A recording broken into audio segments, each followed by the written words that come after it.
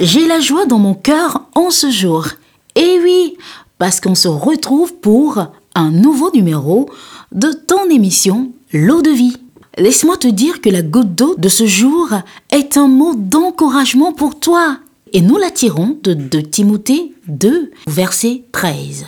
Il est écrit « Si nous sommes incrédules, lui demeure fidèle, car il ne peut se renier lui-même. Si nous sommes incrédules, lui demeure fidèle, car il ne peut se renier lui-même. » 2 Timothée 2, verset 13. Cher ami, laisse-moi te dire, en ce jour, le Seigneur ne tarde pas en ce qui concerne la promesse.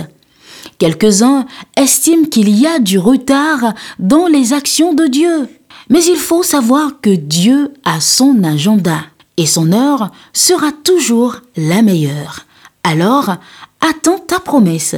Dieu vient au temps convenable. Sache-le en ce jour, si nous sommes incrédules, lui demeure fidèle.